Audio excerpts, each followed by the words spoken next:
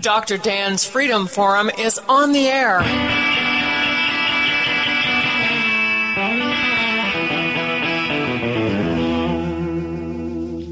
Never send to know for whom the bell tolls. It tolls for thee.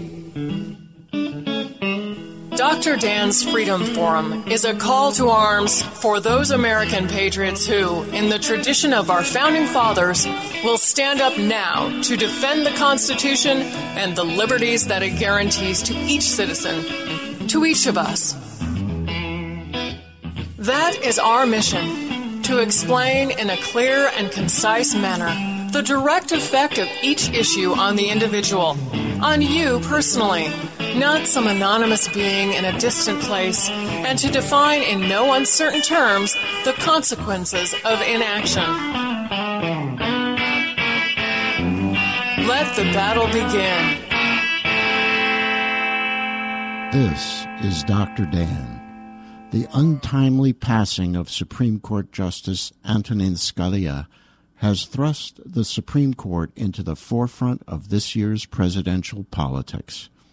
In the early years of our republic, the Supreme Court could probably have been compared to a chihuahua. Its bark was strident and annoying, and it had small teeth that could cause mild pain, but could do no real damage. With the enormous growth of the federal government, way beyond that envisioned by our founders, the Supreme Court is now most assuredly the elephant in the room. Its decisions have a major impact on property rights, the lives, and the freedom of individual citizens. To the constitutionally challenged citizen, a Supreme Court with the awesome power to act as an arbiter of morality and social justice is an end which justifies any and all means. To the constitutionally informed observer, however, it seems as if the court's recent history consists of periods of relative hibernation interrupted by sudden outbursts of activity during which the justices make numerous decisions that are devoid of any semblance of constitutionality. Of course, what can you expect? If appointment to the court is based on political ideology rather than judicial honesty or constitutional wisdom. The Supreme Court, unfortunately, has become a kind of super legislature, sort of a rich half-uncle once removed, whose justices, not directly appointed and approved by the people, nevertheless make laws, rules, and regulations that affect every aspect of our daily existence. It clearly is legislation without representation, and clearly not as originally intended. By that construct, the biggest prize for executive and legislative branch winners in this year's federal elections will be to choose enough Supreme Court justices and federal court judges to control the philosophical inclination of the nation's judicial system for several generations. My guest on Freedom Forum Radio is Robert Levy, chairman of the Cato Institute and noted constitutional scholar who successfully argued the Heller case in front of the Supreme Court. He is the author of a most fascinating book, The Dirty Dozen, a discussion of the 12 worst Supreme Court decisions of all time. Given some of the recent Supreme Court decisions, I suspect that Robert Levy is in the process of writing a sequel. In any event, Bob Levy, welcome to Dr. Dan's Freedom Forum and Freedom Forum Radio. Good to be with you, Dan. It's a pleasure. Well, it's a pleasure to have you again, and I would like to propose that we discuss some general issues. Of course, what are the obligations and authority given to the Supreme Court by the Constitution, and we can discuss what Justice Scalia's originalist philosophy means, but I would like to start off with a specific question about how the Supreme Court currently stacks up. Well, until Scalia's death, the mix was 4 justices who tended to be on the conservative side, 4 tended to be liberal, and 1 swing vote Justice Kennedy, who leaned more conservative than liberal, but was unpredictable. We do have, however, now the death of Justice Scalia, and we have two justices that by the end of this year is going to be 80 or more. That's Ruth Ginsburg and Anthony Kennedy. And we have Stephen Breyer, who's going to be 78 this year. So that's one justice whose seat does have to be filled, Justice Scalia, and three others that are very likely to be filled during the next presidential term. That's two liberals, one conservative, and one swing vote that will have created vacancies. With a Republican-controlled Senate, I think it's doubtful that President Obama is going to get anybody confirmed before the election. The next president's appointments, however, will have a profound impact on the court, probably changing the complexion of the court altogether. That means, of course, a profound impact on the nation as well. Well, there's no question that at this stage, what we are seeing is a Supreme Court that is very, very active in making law, changing laws, and interposing itself in decisions that, well, I certainly thought were legislative and executive branch decisions. That's a question of philosophy and function, is it not? Indeed it is. There's criticism from both the left and the right that the court tends to be, the term is judicially active. I think from my own perspective that's a misused term. The court has an obligation to bind the legislative and executive branches with the chains of the Constitution. So we want the court to be judicially active in the best sense of that term, that is to say, engaged. Whenever the legislative or the executive does something that's unconstitutional, the court can and should intervene to put a stop to it. And whenever the executive or the legislative fails to protect and secure rights that are guaranteed by the Constitution, the judiciary has an obligation to step in and make sure that those rights are secured. What we don't want happening is what you suggested in your question, and that is the justices on the court deciding that they are quasi-legislators and effectively filling the role of the legislature by passing laws that happen to be congenial to their own political viewpoints, rather than an attempt to force the legislature and the executive to comply with the dictates of the Constitution.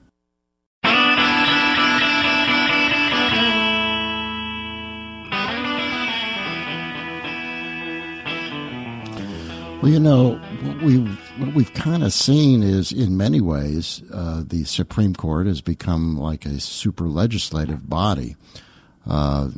You know, it's making decisions. It seems, you know, that these are people. The Supreme Court justices are not directly appointed by the people, and yet when they do what really we would consider a legislative act, it's sort of like legislation without representation, wouldn't you think? Indeed, but again, there are occasions when we definitely want the court to get involved in overturning what the legislature have done. I'll give you a couple of examples. The Heller case, for one. The legislature in Washington, D.C. decided there was going to be an outright gun ban. It took the Supreme Court to step in and say, no, there's not. In Illinois, the legislature there decided that the city of Chicago could ban guns. It took the Supreme Court in a case called McDonald to say, no, the city can't do that. In the Citizens United case, the legislature, in this case the U.S. Congress, passed the Bipartisan Campaign Reform Act, which says that speech is to be muddled when directed at electing or defeating federal candidates. The Citizens United case said, no, you can't do that. The state of Texas told Mr. Lawrence that he couldn't engage in gay sex in the privacy of his own homes with a consenting adult. And it took the Supreme Court to say, no, Texas is wrong in that regard. So there are a lot of instances when we definitely want the court to intervene and overturn what it is that the legislature have done, because the primary obligation of the court is to uphold the Constitution. And that occasionally is something that the legislature seems to forget. You know, that's an interesting point, is what is constitutional? I mean, that seems to be at the heart of the matters at what we're discussing here. There's a judicial philosophy in play here. What judicial philosophy should we really be looking for in a justice? Well, the two most prominent theories that you hear about are textualism, which is favored by conservatives on the court, and the so-called living Constitution, favored by liberals on the court. I think, unfortunately, the media is consistently misinforming the public about conservative judicial philosophy in particular. So you'll hear over and over again that conservatives believe in original intent. Now, strictly speaking, that's not what textualism is all about. Scalia was, and Thomas is, and Alito is textualist. Those justices rely not on the original intent of the framers, but on the original meaning of the words that are in the document. A judge should attach primary importance to the words actually in the Constitution. And Scalia summed it up quite succinctly. He said, it's the law that governs and not the intent of the lawgiver. Now, it is true that textualists interpret the Constitution in accordance with its meaning when the underlying provisions were originally ratified, not the meaning that's derived from a modern reading of the text. But original meaning, which is the same as textualism, is not synonymous with original intent. Meaning focuses on the words. Intent focuses on the values and the objectives of the drafters and the ratifiers. And the problem with applying intent, if you wanted to do so, is that, for example, we don't know which drafters or ratifiers are authoritative. The only records we have from the Constitutional Convention are those of Madison. Nobody else's records have been recorded. How do we reconcile differing views among, for example, Madison and Hamilton, who disagreed about quite a number of constitutional provisions? So the original intent is a very difficult thing to apply. What we do have is an anchor, namely the words that are actually in the document. And that's what textualism or original meaning is all about. You know, I understand very well what you're saying there, of course, and which is important. But, you know, you look back, this is a document that was written 230 years ago. There are a lot of words that meant different things back then than they do now, and I've heard you say in the past that you need to read the Constitution with a dictionary that was written at the time, or a dictionary of what words meant at that time.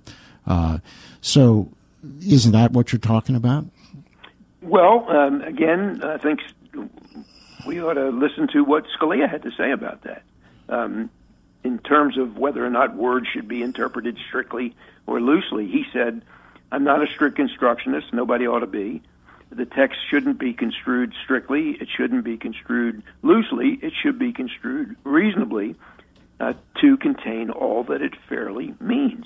So, as you suggest, if we wanted to interpret a 1789 Constitution, the best tool that we might avail ourselves of is a contemporaneous dictionary, one that was available in 1789, and that dictionary would define the words not strictly and not loosely, but in accordance with their actual meaning at the time. Well, you know, if you study the Constitution, and if you read the minutes of the ratifying conventions in the individual states, you get a flavor that there were some very definite beliefs at that time of what people wanted their country to look like. I mean, we know they wanted an extremely limited federal government. They said, okay, we recognize that there are some things that we need to do for our own common good, and there are 18 of them, and here they are in Article 1, Section 8. And in those ratifying conventions in the states, things got pretty hot and heavy, didn't they? Because people did not want a monarch of any kind ever again.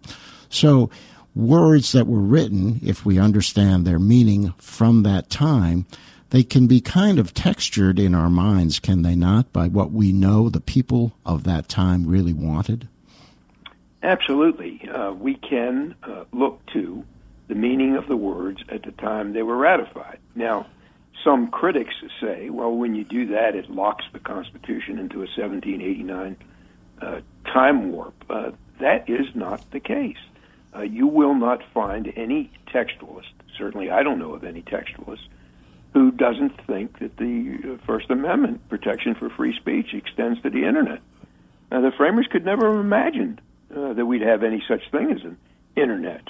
And yet, there's no doubt that the First Amendment applies to the Internet. So it's always permissible to look at the words that were originally ratified and examine the trajectory of those words and apply those words to modern concepts and modern conditions. But what is not permissible, and what is frequently done, mostly by the liberals on the court, is to take the words that were ratified originally and interpret them today to mean something that quite clearly they did not mean at the time. Well, you know, that what you're talking about is really that the Constitution is based on principle. There are very basic principles. Among probably the most important to my reading is that property or private property rights are absolutely key to what everyone felt at the time. And you know that to the people of that time, to the framers of the Constitution, your property consisted of your land and your home, your possessions, the work of your hands, the ideas of your brain, and your life itself. That was the totality of a person's private property, and they wrote a document, the Constitution, to protect those rights which they felt were so critical to individual freedom. That's what individual freedom is. That private property rights is synonymous with individual freedom. Absolutely, and of course that all stems from the precursor to the Constitution, and that is the Declaration. And there, Jefferson set out that all men are created equal, endowed by their Creator with inalienable rights, including life, liberty, and the pursuit of happiness. And then the important sentence in the Declaration is to secure these rights. Notice he didn't say to grant these rights. He said to secure the rights. So we already had them. To secure these rights, governments are instituted among men, deriving their just powers from the consent of the government. So we're all created equal, which means no one has any rights superior to anybody else's. Furthermore, we're born with those rights. We don't get them from government. Indeed, whatever powers government has comes from us, from the consent of the governed. So our rights to life and liberty and property and the pursuit of happiness, those rights imply the right to live our lives as we wish, provided only that we respect the right of others to do the same thing. And that, I think, is a very libertarian principle. It's fair to say that the founders were libertarians. And that proclamation by Jefferson in the Declaration was the foundation for the follow-on document, the U.S. Constitution, which provided for securing these individual rights to life, liberty, property, the pursuit of happiness, to doing so with a limited government, and that government that would be bound by certain checks, including two that are most important, namely federalism, and that is the division of power between the state and federal government so that neither of them exercises more power than is healthy for a free nation. And secondly, the separation of powers between the three branches of government, the legislative, the executive, and the judiciary, in order for each of them to provide a check against the other. Quite an ingenious scheme. And that concludes another episode of Dr. Dan's Freedom Forum. Join the battle on our website, www.drdansfreedomforum.com. The right to own private property that cannot be arbitrarily confiscated by the government is the moral right and constitutional basis for individual freedom. That guitar sing on me the Choctaw, on me original sin, on me railroad steel, on me the mojo band, and call them muddy waters. And people, I just love to hear that old man sing.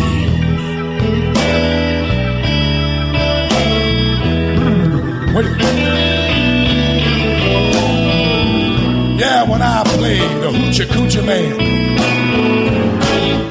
I get joy in everything. Everything gonna be all right this morning.